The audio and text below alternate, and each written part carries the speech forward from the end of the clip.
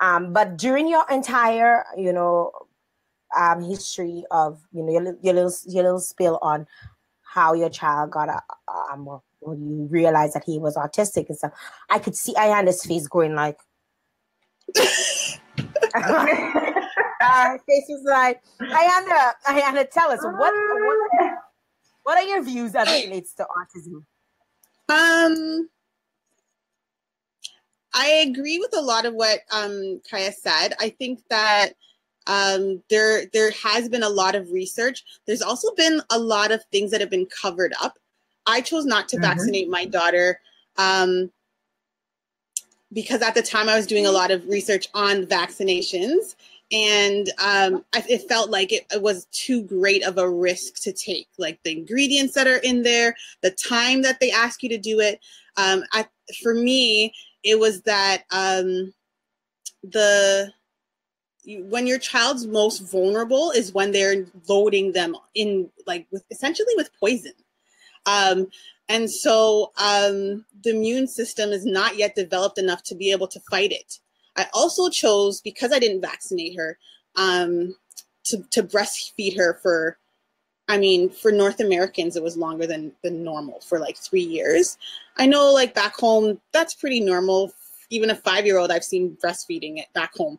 But up here, everybody was looking at me like, what are you doing? She has teeth, but she wasn't biting. So I feel you. I did for 2 years both, so I feel you. Yeah, but then again with the research, so my natural antibodies were being passed down to her because she was while she was developing, so she wasn't susceptible to a lot of things. Also, your breast milk, the correlation between the saliva in the child's mouth and the glands in your breast, it tells your body what to produce to give them based on what the child needs. So it's basically heals them of anything that you could think of. So I chose to do that. I've also gone. Can you give mommy a minute, please? I've also had a lot of research I've done in regards to autistic children because I guess my stepson has autism and he was diagnosed really early. But on the lower end of the spectrum, and so we've tried a lot of different natural solutions to help him to progress. I'm not sure what the system is like in the States, but in Canada there is a lot of support that the government gives you. It's way better in Canada, way better. So there is a waiting list, but the waiting list wasn't that long. We have the IBI program and then the ABA program, and both of those programs are developmental and in stages. So you start off with the IBI program, and then after they hit the milestones, they translate. You can get professionals to come into your daycare, to go into your school. You can send them to a full-time program, and it's supplemented by the government. Even in the public school system, I have a friend who teaches autistic children. So the classes in the public school system are 1 to 5, and 1 to 5 is the ratio, and they're fully supported. I do think, like what you're saying, like maybe in the past it wasn't known, especially like in our community. I think that there is a lot of people just kind of brushing it under the carpet, not even trying to. Some people go as far as saying, "Oh, they're retarded." They're just retarded. Honestly, like they are so intelligent. It's more so about how to connect with them. From my understanding, So if a normal child goes A to B, they might go A to D, go back to B, come to Z, go back to A, but they're still. So with my son, essentially, he was reading and writing, spelling before he was speaking. My son was it's not that he wasn't understanding. It's just that he was finding different ways to communicate. That's intelligence. But they're often more intelligent. Now you're hearing so much about autism. At one time, it was probably Down syndrome.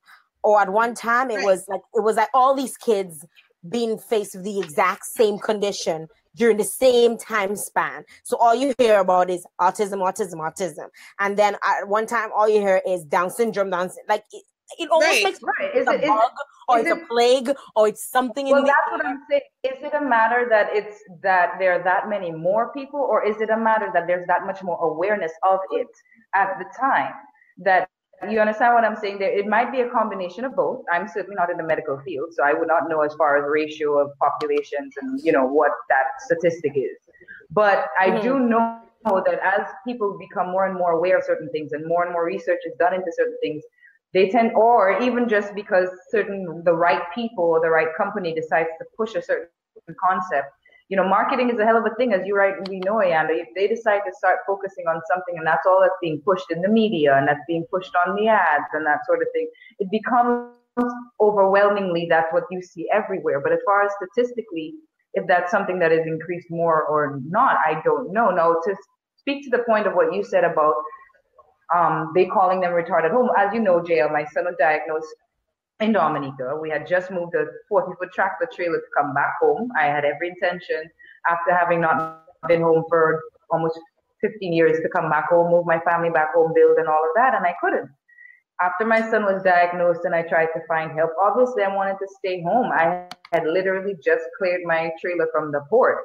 And I literally could not stay home. There were no resources there. They proposed sending my child to Alpha Center, and it's like, it's not the same thing. And they don't understand the difference. And they have this stigma and this condescension when it comes to mental disorder. And people brush it aside. I mean, so often we have pet names for people that wander around the street and everyone laughs and it's a big joke. And, you might have some people that'll get them, a slice of bread or some clothes to put on their back, but there's no real actual genuine concern and genuine effort to see these people as human beings and to see that there's so much more potential for them other than sticking them in a hole somewhere and acting like they don't exist. I had an aunt, my mom's sister, who was born perfectly fine. It was way back in the day, obviously. She got a whooping cough and it ended up messing with her brain. She was mentally as well as physically stunted after that. And I mean, I can't tell you the horror stories that my family experienced and people, how people would view because of her disability. And so therefore people tend to relegate these family members. I heard stories when I was investigating and researching centers and help for my son of people having a young boy in a cage in Pottersville. I mean, there was a woman who had just come back, a lead woman, I think it's Beverly, who came down and was trying to help with children with autism and started a clinic up. And she was the only person that could try to help me, but she herself was one person trying to do for an entire country. And it broke her heart to hear of cases like that. And you will not hear about that in Dominica. You will not hear about that in most Caribbean countries. And I'm not trying to put my country, Dominica, down. Love it to death. But it's like that in every Caribbean country, to be very honest with you, as far as the stigma. Some countries have more developed attitudes to it. So you might have clinics and schools and so on that have introduced programs. And I know that they've done some definite strides since, in the 5 years since I've left. So I've still tried to keep in the loop with what's going on in the Caribbean. And I have a few people that I've reached out to as the series goes on, we'll introduce the clinics that exist. But we have a long way to go. Sorry to use that term that we all use so much in the island. But we have a long way to go, when it comes to both our attitude as well as actually implementing what we can to assist in the lives of these people. And it's, as you said earlier on, JL, it's not just the person, it affects your entire family. It's not a one-person thing. Now, and I can. No, I was saying it definitely affects your entire community, and it starts at home to educate. I remember I had to tell my daughter, interacting, with my stepson, because she was asking me, why doesn't he speak? And then I had to tell her, well, everybody learns differently, so maybe he can teach you how to spell, and you can teach him how to speak. Because he was spelling very early, like I said. But it's definitely something that I think that in our community, those of us that are fortunate enough to be, abroad, as we learn and we grow, to bring it home and bring that knowledge home. I made a list of certain things that we did that helped him significantly, like the natural things like so a lot of some of the issues that they have is they don't sleep, as their sleeping pattern is off balance. And so we had given him melatonin, and that made him sleep a lot better. We had B12 shots.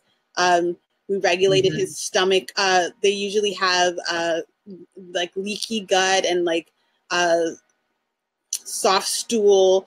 There's a list of different issues that, and it started off with us just basically like remedying the actual like 1 and 2 issues, right? And so okay, what natural thing can we use to help him sleep instead of essentially giving him sleeping pills? Do you know, like when we were younger, our parents would laugh about giving us rum to go to sleep? And imagine if you had a son that would never sleep. You know, like essentially, like imagine though, right? But there's natural things. There's natural things that you can do with like along the way. And then there's the long-term treatment options that exist as well. That personally, they're a little bit expensive, but if you think of the benefits that they can offer, and not even just for children that have autism, but really like one of the things are oxygen therapy. And essentially what it is going into an oxygen chamber. And so your body gets hydrated more so than normal. Regular people, we don't breathe properly. So if you think about when you're learning to meditate, or if you're doing yoga, like they're teaching you, the first step is to teach you breath exercises, because traditionally you feel like you come out of the womb and you're breathing, but generally speaking, we're not actually breathing properly. And so with autistic children, there's a correlation between lack of oxygen in the brain. And so the chamber, it essentially oxygenates them, and then it increases the flow of any other products that you're using along the way with them. So like I said, the B12s or it gets that into their system a little bit quicker. And then there's also, I guess it's experimental research, but there's been a lot of good research going on to it. It's where it's like the stem cells. So really what they're taking is like stem cells from fetuses, like aborted fetuses, or babies that didn't make it, I guess. I think they use umbilical cord stem cells as well. And then and so they're putting these stem cells into their system, and it's basically just taking over, or this is really layman, I'm not a doctor, but like it's basically taking over the sick cells and replacing them with healthy new cells. And that's Go ahead. Go ahead. No, I was saying, I think that's key, because that definitely is key, and a good trick to use, if you want to call it that. It should be used for all kids, really. They've started doing research into yoga and meditation instead of detention for kids in schools, and it's done wonders. So in general for kids, but especially with kids with autism, deep breathing. That's something I taught my son. One, because it leads oxygen to the brain, but two, one of the things with autism people don't understand is that their brain is actually working a lot faster than ours. Right. So it's actually very frustrating for them to try to get something out, and they feel like they're not getting it out. So I taught my son by physically holding him by the shoulder to take deep breaths. If we can take it there for 2 seconds, I guess on a spiritual and an energetic level, if we think of everything in the world, if we just understand it to be energy, and we're all operating at different vibrations, what I understand of autistic children is that they're vibrating so much faster than us. It's almost like an evolution of a human. Like they are the next generation of humans, right? And that's why we don't really understand how their brain operates, because they're the next level to us. But so they're vibrating, their mind's working. It's all happening so quickly for them. I know for myself, one of the things that worked really well for us is to, it's actually even works for my daughter, and my daughter's not autistic, but like when my daughter's not, because they have like a focus issue usually, like, they're not really looking at you. So just get down to their level. And this works with all communications. You know what? I'm face to face, we're eye to eye right now. We're talking. Look at me. Yeah. Hear me. And even when my daughter is misbehaving, I'm just now I had to like send her back upstairs when I just looked at her and I'm like, listen, we're here right now and I'm serious, you know? So, and that just works. It just really just works to just bring yourself down to their level, go on your knees if you're not that height, bring them to your face. I have this thing that I do with my children too, where we go third eye to third eye. So we just connect, like our foreheads are touching each other and we just have like a moment.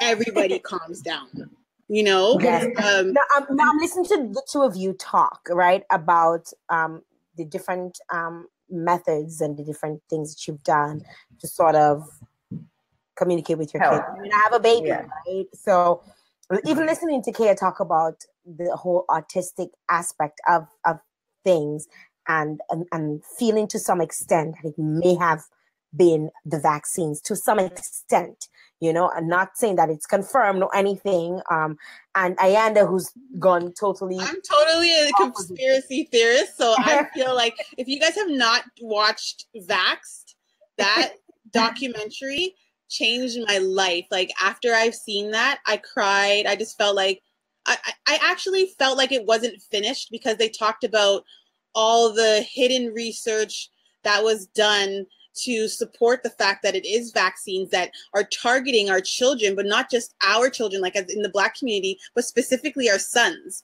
And there's research that supports that. And specifically the MMR vaccine. And what I was telling Jael when she was doing for her son, it's the cocktails. So if you're going to go and actually choose to vaccinate your child, tell them to vaccinate your child the way that we got vaccinated, one at a time. Right. If you're going to go and you're going to vaccinate your child for 10 things, that's 3 months. Yeah, they like, tell you tetanus, polio, rubella. My gosh. And then, just as a parent, just take 2 seconds and actually read the ingredients. There's so many literally poisons. There's monkey brains. There's like heavy metals. There's all kinds of stuff in these vaccines that, what are the purpose? What's the reason? There's no reason that my child needs to have monkey brain cells put in her body. And then furthering to that, generally speaking, when it has been an outbreak in the past, it'll be like, oh, there's a measles outbreak, but all the kids that are vaccinated are still getting it. Why? Because it's a strain 2.0 and they're vaccinated for 1.0. Like, so what are we doing right now? Well, that's what I always tell people. Do your research. Because at the end of the day, as a parent, if you don't vaccinate your child and they either get autistic or something else, you're going to blame yourself. If you vaccinate your child and they end up getting autistic, you're going to blame yourself. You're going to blame yourself either way. So don't take anything anyone is saying as gospel. Do your research. Check it out for yourself, and whatever decision you make at the end of the day, you can, as a person, as a parent, because there's no one perfect way of parenting at the end of the day, you know that you put your everything into making that decision, and that's the best thing that you can decision. Yeah, be an informed person. Now, Kea, you need to be that that advocate when it comes to, you know, the doctors will tell you what they learned in school, but they're not going to be like, I know, like, again, for my son, I was like, listen, let's create a book. Let's have a folder so we know what we're doing at home. We know what the doctor did. We know what the naturopathic did. We know what the therapists are doing, and it's all in one spot. We're not depending on this person to talk to this person. We're the advocate. We're the expert at the end of the day. We know our child. Because you're living we know condition. Our child. Essentially, right? They can tell us, oh, traditionally, this is what we've observed, or this is what the book says, or whatever. But I know my child better than you know my child. You know what I mean? It's like when you go to the hairdresser and then you have to tell the hairdresser how to do your hair. She's a hairdresser. You come home and you're still fixing because it's your head. You know your hair better than anyone else, right? Yeah. It's the same thing with your kids. It's the same thing. Because everyone was like, oh, you know, my so-and-so didn't speak till whatever age, or my this one. And that's how it was with my son until I decided, you know what, I'm seeing something that I know is there, and I decided to go get him checked. And that's what, you know, so said so done, mother's intuition, call it what you want. And he was diagnosed with exactly what I thought it was. Okay, blessings be that he's... something, what did you do, or what did the doctors find out, and what exactly did they do? That was well. I don't like to say lucky. I like to say blessed. I was blessed in that I had one of the best in the industry, being the one that diagnosed me, Dr. Rhonda McIntyre. As you well know, in Dominica, she's one of the best, as far as all that she's done in states as well as in Dominica for pediatrics. So she's also a close family friend. So she diagnosed my son. They did CAT scans, they did blood work, they do cognitive skill tests. It's a barrage of test after test after test, but she felt it's safe to tell me fairly early on, before we got a lot of other results, that that's what it was that he had. Being a family friend, she was a little more upfront with me than she perhaps would have been with another patient. So I was blessed in that. And I also had family members on my side and my husband's side that have some sort of experience with autism. So they were able to guide us as far as therapy, because there's a plethora of therapies out there. My advice through my own personal experience is behavioral therapy, because it basically combines speech therapy, organizational therapy, all of those things together in one. And it's a one-on-one thing with the therapist. Now, if you want to look at signs of autism, I printed out something just so people can see, the signs of autism are 1, 2, 3, 4. Yeah, that's why they call it a spectrum as well, right? So you might be on one end of the spectrum or the other, right? And exactly. Some are functioning, high functioning. Some are high functioning, some are low. Right? Exactly. My son had just about every single one on that long ass list that you see there. So we really didn't know which way he was going to go. And with the therapy that she advised me to give him, with intense discipline, that's another thing. A lot of people think that because a kid has some sort of disorder that you should be a little more lax with them. Or it's the complete opposite. It's the complete opposite. You need to be more disciplined with them and a lot more strict with, their scheduling and all of that. And especially what you said, Ayana, get down to their level, make them give eye contact. But general signs, people can look those up. But if you see from around 18 months, your child stop making that direct eye contact, especially if you breastfeed, where, when you breastfeed, you look into the child's eyes. If you see that they're not making that eye contact, if you notice that the few little words that they've started saying, that they've stopped saying it all of a sudden, immediately get that child checked. If you see them getting on their tiptoes a lot to walk, or they start walking in circles, hitting themselves on the head, smearing fecal matter, eating fecal matter. There's a lot of different, not liking to be held or touched.